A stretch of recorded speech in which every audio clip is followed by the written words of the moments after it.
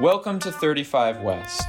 I'm Ryan Berg, Director of the Americas Program at CSIS and host of the 35 West podcast. Was how professional the Mexican government. Are we ready? I don't think. Reform trends in Argentina. Right. And that's what happened. Role at all in the NAFTA negotiations. Linked by trade, commerce, and shared democratic institutions, the partnership between Panama and the United States has held fast and allowed both countries to reap significant benefits. Trade between Panama and the United States has doubled under the CAFTA Free Trade Agreement, while the Panama Canal remains an important global trade artery.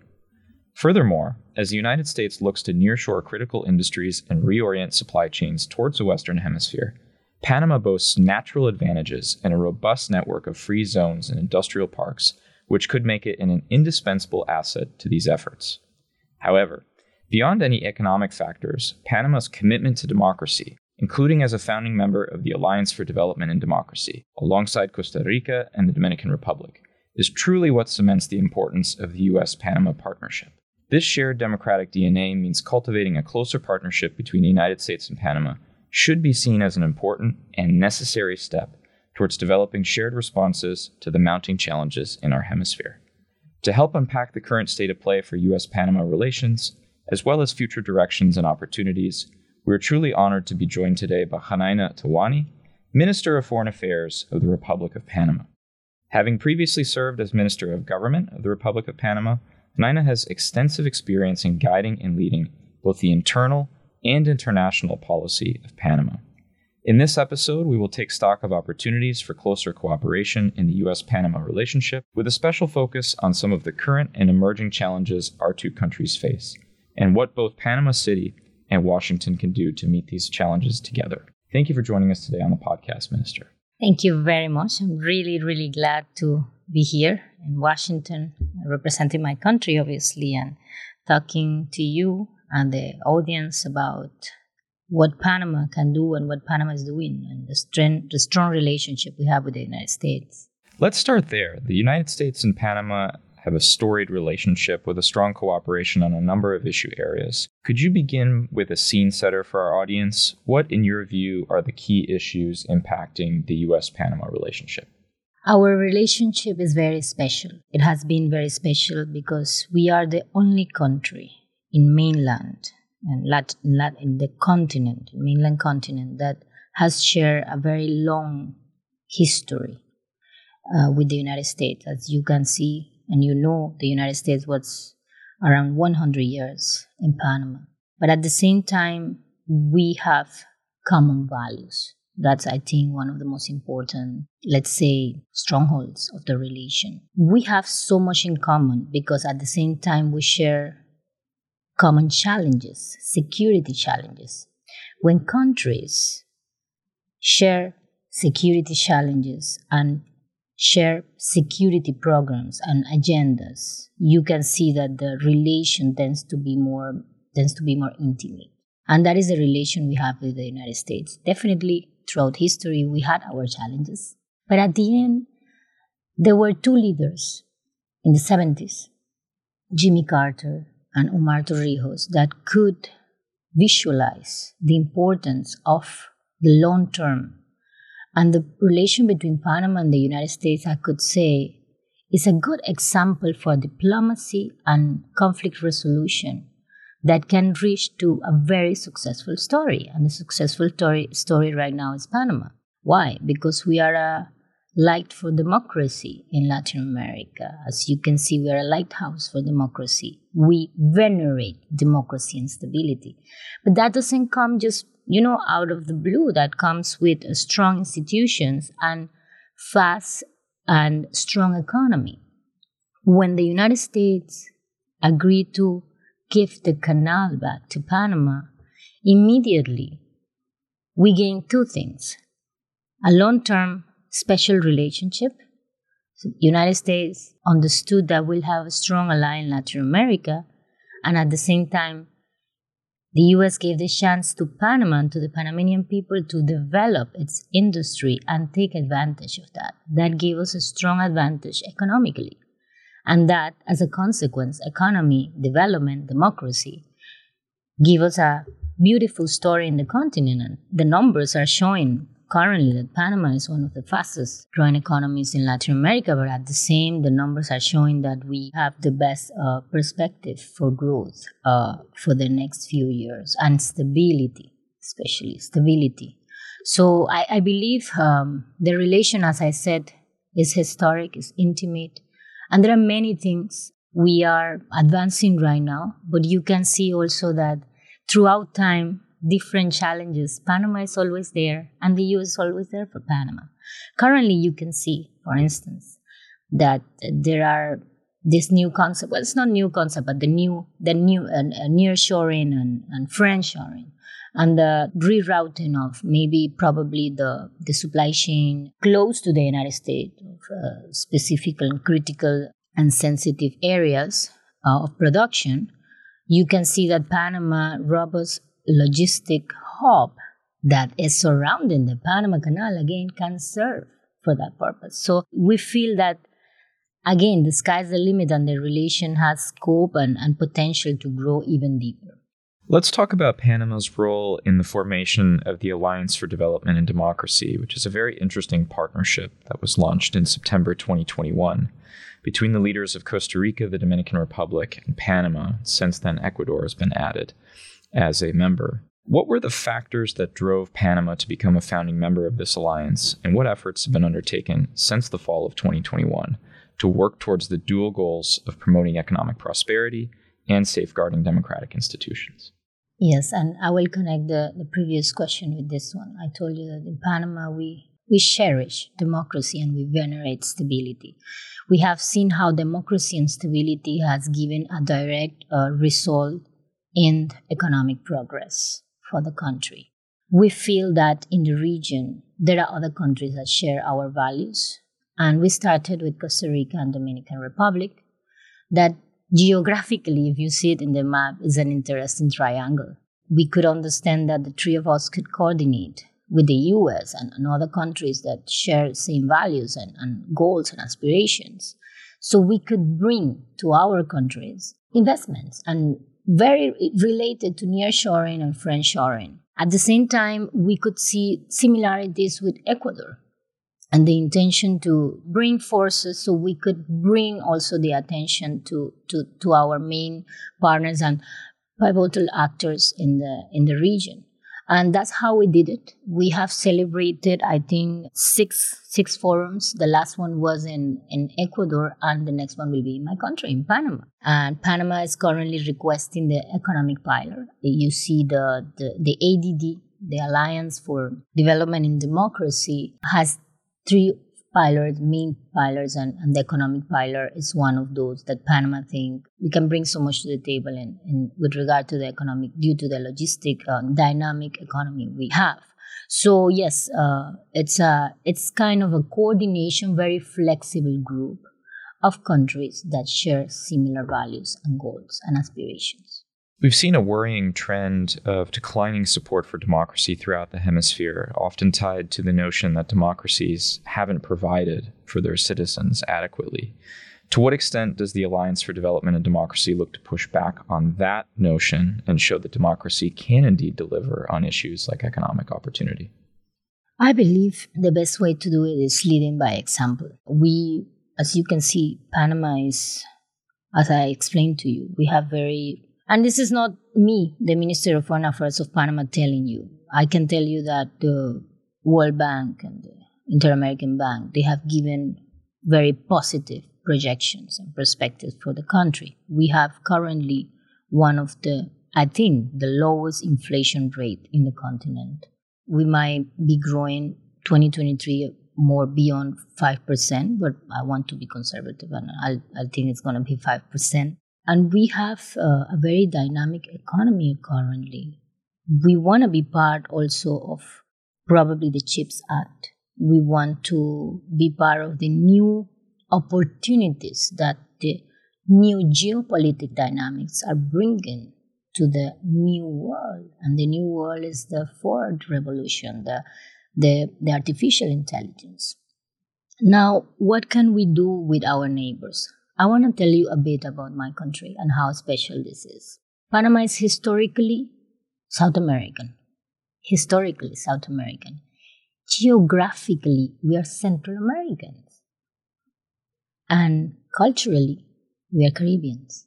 But at the same time, our country is the only country, as I told you, in the continent that has shared a long relationship parallel with the United States. So we become the natural, organic interlocutors with every sub-region of the continent. Therefore, for us, dialogue, consensus, and mediation is very important. And how can you achieve that? If you are an example. How can I talk about peace if I don't have internal peace? How can I tell my brothers and my sisters in Latin America that democracy is important if I don't have strong institutions? So leading by example is very important for us. And we can see it when we talk with the other leaders. I think Panama should always remain a safe space for dialogue. And we have done that role before. And it's convenient for everyone. It's convenient for the U.S. and it's convenient for the other Latin American countries. So how? How can we help? I think pushing back will not be probably the word, but the role that Panama is meant to play is very linked to the geography and the responsibility as a custodian of the Panama Canal. And then I'm going to go again to this idea of, did you know that Panama is the only country in the world that is not a declared neutral country, but holds inside its territory a neutral space by international law, which is the Panama Canal. And international law mandates us to be neutral no matter what. Therefore, our foreign affairs has to be very balanced always, very delicate, and there is always a thin line. So for us, the most important thing is dialogue and complete leadership by example. Our shared hemisphere faces rising challenges across the board, from security to environmental risks and the ongoing consequences from the COVID-19 pandemic. Addressing these, as you've mentioned, Minister, requires close cooperation between like-minded allies. I want to talk for a second about environmental cooperation. This is an area where Panama has undertaken significant efforts, especially with respect to marine conservation. We saw the other day the Blue Bond issue, with the launch of a new task force to counter illegal, unreported, and unregulated fishing as well. How is Panama working to strengthen international cooperation on environmental issues? Yes, again, for Panama, the environmental protection is a matter of survival. It's not a trend. We are not into it just because it's trendy. I must tell you why. We have taken a very bold decision recently when the world was expecting every country to protect the marine protected areas by 2030. The mandate was that by 2030, countries should have protected 30% of their marine areas. Panama did that before, 9 years before. But then we went beyond. We decided we want to protect 54%. Then we have taken bold actions about the forest protection. We are protecting by now 68% of our forest land. And why I tell you about a matter of survival. We are living in an era of common globals, Whatever happens in Amazonas will impact all of us. The environment and the atmosphere is one. If you are harming the environment, the impact will be in some other area. For instance, we are a carbon negative country, but we were talking about the exotic San Blas, right? We have the first community in Panama, in the continent, that has to be displaced because they have lost their land due to climate change. But there's something more crucial, the Panama Canal. The Panama Canal is the only administered canal that is fed by fresh water. If you see Suez Canal, needs only the sea water. We feed our logs and our canal from fresh water. And where is that water coming from? From the rain, because we have 9 months of rain. So tropical rainforest and protection of our rainforest is not only is crucial for our survival. The Panama Canal is responsible for 6% of the world trade. Imagine. So we hold in our shoulders a very strong responsibility, a huge responsibility to the world. What is happening right now in Darien, You have not mentioned that, but I want to jump into it. Why? Because the Darien National Forest is it has been throughout history as sacred and deep as Amazonas, and is the lung of Central America. But not many people talk about Darien. Everyone talks about Amazonas and how we protect Amazonas, but Darien is the lung of Central America. So how do we do to protect that? We see constantly now migrants crossing through it, opening pathways that were not there before. And we have started seeing the impact that is causing into our forests. We want to remain a country that continues carbon negative. We want to continue protecting our environment. But right now, we also need the help of the international community and main actors to stop this migration that is damaging our forests. Another major concern has been the rise and expansion of transnational organized crime throughout the region. How is Panama working to ensure citizen security amid a resurgence of criminal organizations throughout the hemisphere? Currently, and you are an expert in terrorism also, and I'm going to make an analogy here. We see very often how international crime diversify its economy according to the convenience of the moment. Currently, organized crime is using illegal migration to it. It's easy to smuggle one migrant than smuggling 1 kilo of cocaine. So imagine, this is the sad situation right now. So they are diversifying their economy because obviously the war on drugs is affecting them. It risks their life. Now it's easier for them to take advantage of vulnerable people who are planning to migrate in gray zones where there is no complete control. What's happening now is that the U.S. and Panama have been very proactive about this. And we have always been, by the way. The Panamanian, especially the government of President Laurentino Cortizo Cohen, has been very, very, let's say, bold about actions to disrupt organized crime in our area of control.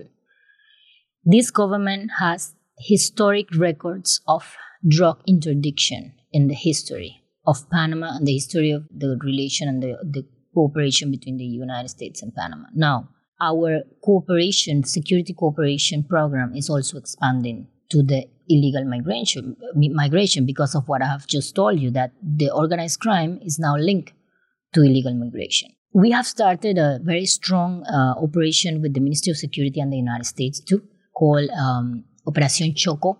And there we have started acting internally in the territory where we have control, prosecuting those members of the organized crime.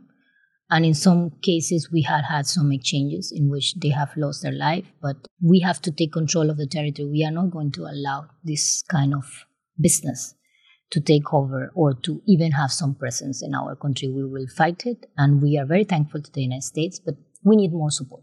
And we have been traveling very often to Washington to continue coordinating and requesting more efforts and probably equipment to combat and fight the organized crime in Latin America and in Panama specifically.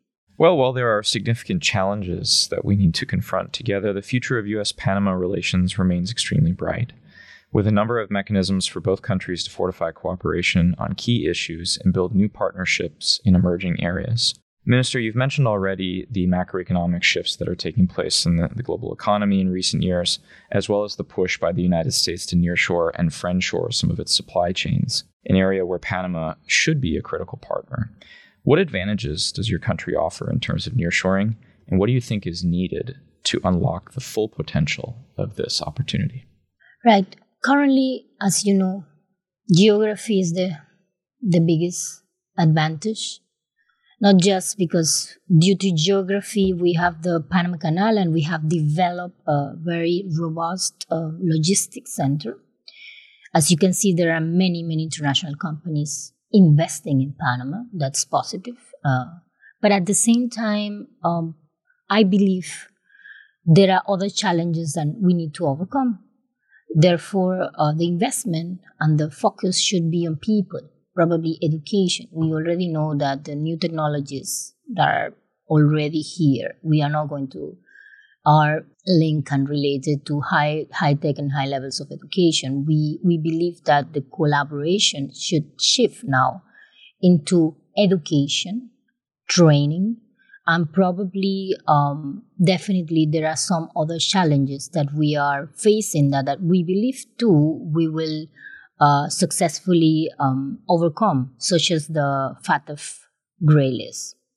Why I tell you about this? Because the United States plays a very important role in this group. And we are special partners. We are a country that have already taken bold decisions towards transparency that other countries have not taken. Now, what happened here? The technical work is done. Politically, the decision has to be taken. And we're working on that. We are very optimistic that Panama 3.0, I call it. Why I call it 3.0? Panama 1.0 is the separation of Colombia. Panama 2.0 is complete control over the territory and control over the canal. What do we do now with Panama 3.0? Panama 3.0 is that unequal country. We have macroeconomics, you see, good numbers. But what about the territory? We are very unequal. Inequality and democracy are a challenge. In democracy, we need to grow also together. Now, I want to tell you that this is the first time that our government has the first time that in the history of a democracy in Panama that there is such strong investment, social, in the social network, in people. Why I tell you this? Because democracy is not only voting every 5 years. We have that wrong concept that, it was a democracy. And this goes hand by hand with shared values with the United States and how the U.S. can cherish that too. How can you cherish that? You empower those countries that are following the path of democracy and those countries that are strengthening institutions. What is the meaning of strengthening institutions? Providing budget to the judiciary so the judiciary can be independent. Again, this is the first time in history where a government is giving for first time the budget that the judiciary is requesting. But what is democracy? Democracy is inclusion. This is the first time in history where women are equally treated in the cabinet, and we have the 45% of women in cabinet, historic. It used to be 2 or 3 women only in the cabinet. This is the first time, and you have said it, I'm the youngest also Minister of Foreign Affairs in the continent. But inclusions mean, for President Cortizo, is including the youth also. And why the youth is important. All of us here are very young. Speak for yourself, Minister. You too. I'll tell you something. The first industrial revolution was around 200 years ago, right? And the changes were huge for the humanity. Then the second revolution came, electricity, then the computers. But have you noticed that the last 2 changes, the 2 revolutions that we have had, which is now the technological revolution, have changed drastically the world compared to 200 years ago? Why is it so that currently the changes are faster? That we are not even able to react to the changes? And only the youth will understand that easily. I'm sorry, but it's true. So including the youth in decision makings today, specifically due to the fact and the global scenario that we have is really important. This is also part of the strengthened democracy. And also, and finally, I will not take more, but we can only lead by example. You need to talk, if you want to talk about peace in the continent, you need to learn to clean the house and learn to work with everyone in your country. And that's the balance we always talk about. How do we expect the United States see this? We expect that those countries that have been always there are cherished.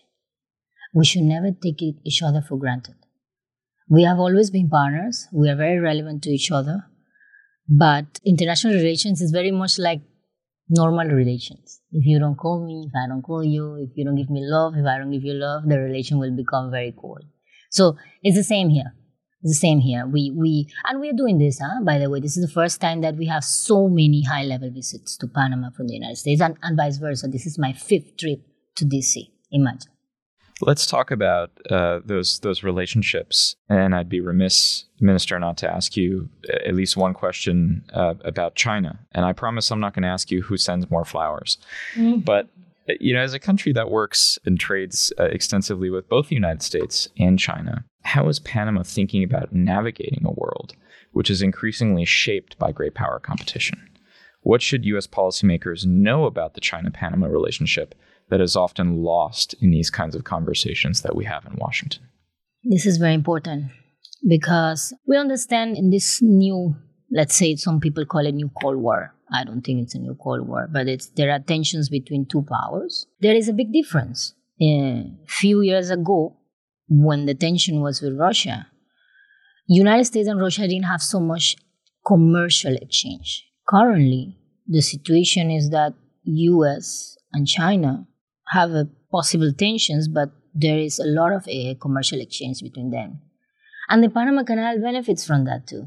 Imagine the route between the U.S. and China has increased the numbers of ships crossing the canal, so we benefit. Therefore, with that, I'm telling you and giving you the answer. For us, it is crucial to keep the commercial ties, as the U.S. does, with China, but also the diplomatic ties. As I told you, we are the only country in the continent that has the capacity to articulate with every sub-region the U.S. and the world. When countries come to Panama, they say, Panama will become the hub of this country in the Americas. So we are a natural, also organic interlocutor with other regions. Very recently, you talk about China, but I want to tell you also about India. Very recently, we got the first visit of a Minister of Foreign Affairs of India to Panama, and Dr. Jaishankar came to Panama and he said, Panama should be the hub of India and Latin America. And obviously, every other country see Panama as a hub because of the capacities, the logistic capacities we have, and we have a dollar, inflation, etc., etc. We have a very friendly environment for investment. So yes, we have those strengths. We use it. And that's the interest of the country. But we are also very clear about the crucial relation we have with the U.S. We are very clear about the geopolitical dynamics currently. So we use very well our capacities, but I will just remind you again that we are a country that holds a canal that is neutral by international law. And we need to keep it open for trade. And that's good because a world with trade and supply chain is a world in peace. Minister, is there something that we did not cover in this episode? Is there anything else that you would like to highlight or add? Well, I want to tell you that Panama is a very special country, not because I'm the Minister of Foreign Affairs of Panama, but as you can see, geography have crafted our destiny. And we understand very well that our destiny is to serve the world through globalization and commerce. And we are, especially President Cortizo, is doing big efforts to strengthen the institutions, but also to bring Panama 3.0, that version, into transparency and openness to the world. The Panama that you will know very soon and that you will start listening right now will not even similar to that Panama of the Panama Papers that name, first of all, was very unfair to our country. We are taking bold actions towards transparency, and we will show the world that we are ready to host companies, investment, and that we are balanced, stable, and we are a lighthouse for democracy, and that stability has no price in peace and prosperity. So I just want to tell you, I want to thank those who were listening today, and especially tell you that the relation between the United States and Panama will remain very intimate because geography will impose those destinies.